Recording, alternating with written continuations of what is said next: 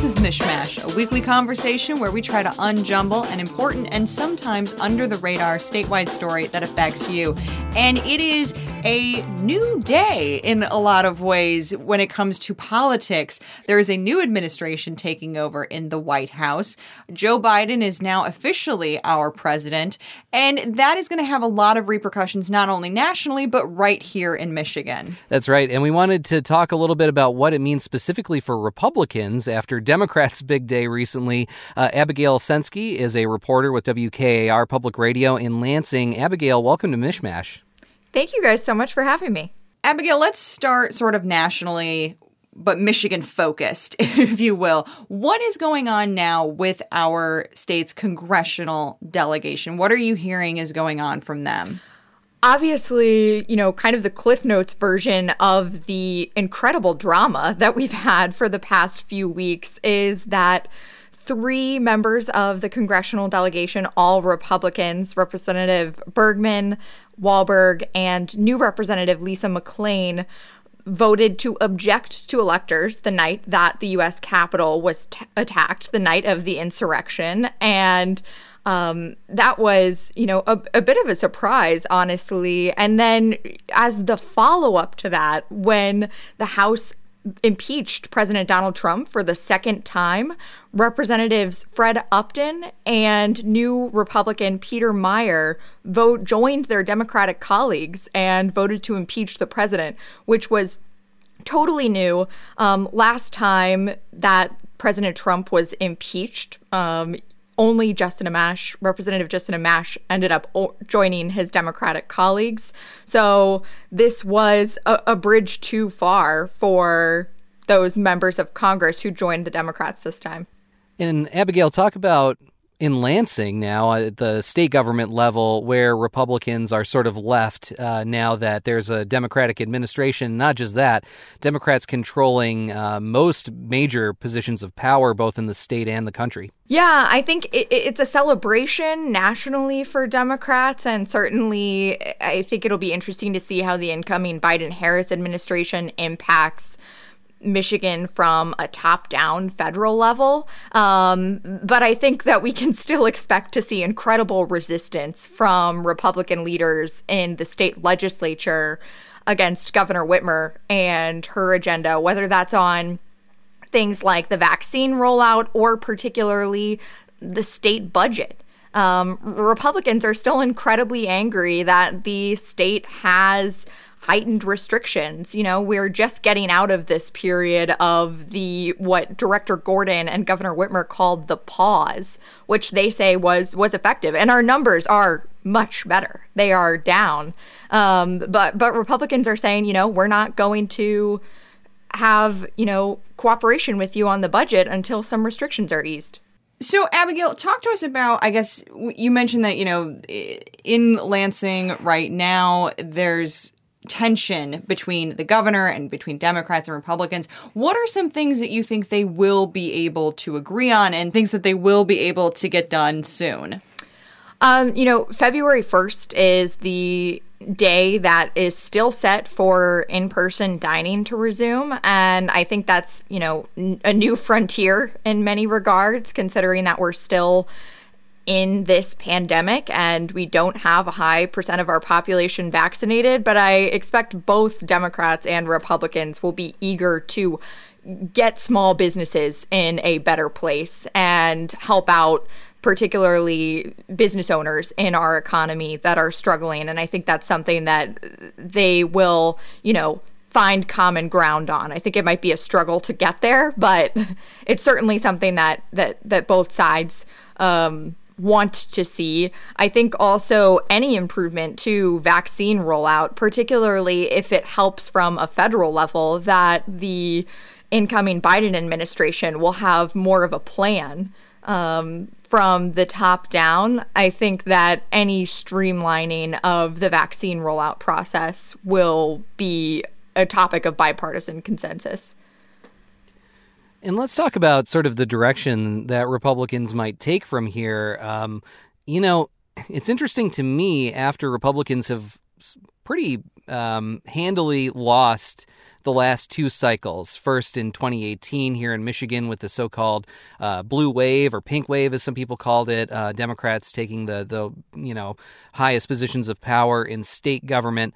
And then, of course, what happened in 2020, losing the presidency, losing the Senate, the U.S. Senate, and now looking forward to what's going to happen with redistricting moving forward, where we don't know what the lines are going to look like after they are redrawn, but there is a lot of expectation that they won't be quite as favorable for Republicans. I think this all sort of suggests that Republicans are at a crossroads right now in which direction to go toward. And so far, what we've seen from messaging from the incoming state party GOP chair, we have heard a lot about the incoming co-chair and her involvement in the insurrections and things like that. She was at in Washington, D.C. that day. That none of the messaging seems to suggest that, or even the actions seem to suggest that they want to go in a different direction, that they want to continue in sort of a Trumpian way, despite having been rebuked by voters for the last couple of cycles. I'm curious what you think of that, Abigail. Are you hearing, in Lansing, any sort of thoughts from Republicans on where this leaves them? Yeah, I think it's a really interesting position to be in, considering that if you're trying to read the tea leaves in the elections of new leadership, it's exactly as you're saying. Not a lot appears to be changing. We have former Ambassador Ron Weiser and Michon Maddock, who led Stop the Steal efforts in the state and was a key part of the kind of infrastructure to overturn the state's election results, which we know from bipartisan clerks and expert testimony was a fair and safe and secure election. So it's interesting to see that that's kind of beyond reproach still, and that leadership is still going to go into place. Of course, that happened at the RNC level too. Ronna McDaniel is from Michigan, and she was elected to the RNC. She also had a part in spreading disinformation about the election after this. But I think for particularly Republicans in Lansing, that's something that they're actively still trying to figure out. They come from, kind of a home court advantage in the legislature. They still have incredible levers of power there. And we've already seen in states like Georgia, where there were similar misinformation and disinformation campaigns after the election, Republicans are gunning for election reform there. So I think that's something to watch. Do they double down on this strategy? One of my most trusted voices, John Selleck, who's a Republican communications consultant, said the other day on the morning wake up, the messenger didn't work out, but the message certainly did for Republicans. Let's not forget that, 70 million people still voted for President Trump. And although Democrats here in Lansing were trying to regain a House majority, they did not get that. So, that may be because the maps weren't to their advantage also. There's a lot of factors that go into that. But I think there's a real open debate on where do we go from here? Do we change this message? To a degree, it was working with base Republicans. And kind of bouncing off of that, during his inauguration speech, President Biden talked a lot about unity and about bringing both sides together and about not having so much divisiveness, particularly in politics. Is that something that Republicans from Michigan are responding to? Not just, Republican leaders, but I guess have you heard from just Republican voters? I guess how is that message going to be resonating in Michigan? I think that's tough to say at this point. I think a lot of people have been kind of stunned into silence after the insurrection at the U.S. Capitol. And, there's been a lot of top-down messages for unity and people kind of distancing themselves from the rhetoric of the post-2020 election.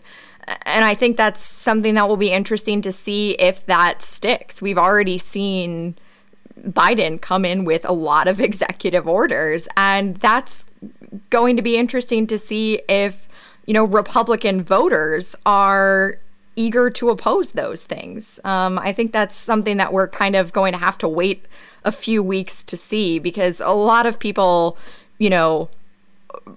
have extreme opposition to the notions of, violence that we saw in the weeks before inauguration. And, I don't think we've seen public polling on it, but I can't imagine people were happy to see the National Guard and state police have to fortify our own state capitol here for several days in Lansing. Yeah, Abigail, I'm curious what you think of leadership inside the Republican Party right now, either in Michigan or nationally. Obviously, Donald Trump is no longer president. There are a lot of people who will continue to follow him in whatever way that they can, I suppose. Now that he's not on Twitter, they can't literally follow him on Twitter anymore, but he still has platforms that he can use and levers he can pull. Recently on WDET, we heard from Zach Gorchow with Gongwer news service in Lansing, who was talking about how here at the state level, there is sort of a void that is being left both by Trump and the outgoing party leader Laura Cox, who did not run for re-election as state party chair. It seems like right now there is a lot of question about who's going to be the face of the Republican Party. We don't know if anyone's going to be who will be running against Gretchen Whitmer in a couple years, or next year, I guess we can say now. But there are a lot of people who've said that they will not run. It seems like there's not a lot of eagerness to become the face of the Republican Party, at least here in Michigan. I'm curious what you think of that dynamic, and the fact that right now, Republicans have some disagreements on messaging and the ways to go forward, and really no one voice that's leading them in figuring that out. Yeah, I think that'll be something that's really interesting to see. And I think that kind of split is most clear right now in our congressional delegation, precisely because of what you're saying. We haven't seen a clear, voice in the statewide party, or in terms of grassroots mobilizing of a person who's talking directly to Republican voters in Michigan at this point. I think that will very much change when, the race for governor starts heating up. But I think right now that kind of split is most apparent in our congressional delegation. Again, we saw Representative Fred Upton and Representative Peter Meyer vote to impeach President Trump, and they were quite unhappy and condemning fellow Republicans who spread misinformation about the election and spread lies about the 2020 election, and if it was, rigged. And I think that that's a really interesting kind of fight that's going to be had to see, do those people get positions of power or chairmanships of committees or, leadership positions in Congress. And I think the same thing will eventually play out in Michigan. It was interesting, Representative Paul Mitchell, who was formerly a Republican and switched to his official party designation to become an independent before he left Congress. He tweeted earlier this week that he was not optimistic there was going to be much accountability for what he called the big lie. So I think that's a very open question at the state level right now to see, are these people who spread this misinformation distanced from, or are they still seen as effective communicators to a base that is still very attached to President Trump or President Trump's policies? I know you said that, you kind of talked that it's still quite soon to sort of see what is going to be the blowback for Congressman Meyer and others who voted in favor of impeachment and have loudly condemned what happened at the Capitol. But I guess, has there been any immediate blowback from the Michigan GOP party that you know of, or that you've been able to see to Representatives Upton and Meyer? Not that I've seen from, kind of intra-party blowback there. I think most of that has come from angry members of the Republican base, whether that's from people in Michigan or people across the country. They were among 10 Republicans. So 2 people out of the Michigan congressional delegation. That was an extremely small and visible group that made news. So I think they're not only getting, commentary and probably threats from Michigan, but also from across the country. And we know that Representative Meyer has said he's trying to buy body armor and that his family is receiving threats. So, I haven't seen it from the party level, but I think that's something that we'll see play out when people start to introduce legislation and who's making alliances in this new Congress. I actually have a question sort of for both of you. And Cheyna, I'm sorry to do this. I don't know if the listeners have noticed you've got a baby on your lap currently. So we really appreciate Elle being a trooper here. But she's trying. She likes playing with the headphones, so that helps. The 2 congressional members of the 2 Republicans in our congressional delegation who, voted in favor of impeachment, they're both from West Michigan. Cheyna, you live in West Michigan. Abigail, you are in the thick of Michigan politics. I'm curious if you guys have thoughts on what it is about West Michigan that would lead these 2 Republicans, obviously both people who are more moderate than most modern Republicans. But what are your thoughts? Is there something about the geography or the community out there that makes sense to you as to why that was the case? 20%, Abigail, as you noted, I think on Twitter after that vote, came from West Michigan of all places.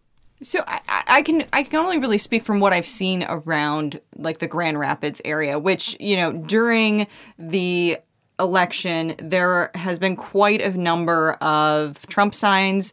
There were quite a few John James signs and Peter Meyer signs. That was definitely an area that it has, particularly in the suburbs and sort of in the outer non-downtown areas, Trump has really been, he's gotten support out here. But I think that what's interesting about sort of the West Michigan Republicans is that there is still quite a few of them that are, while they support Trump, they're not like Trump apostles.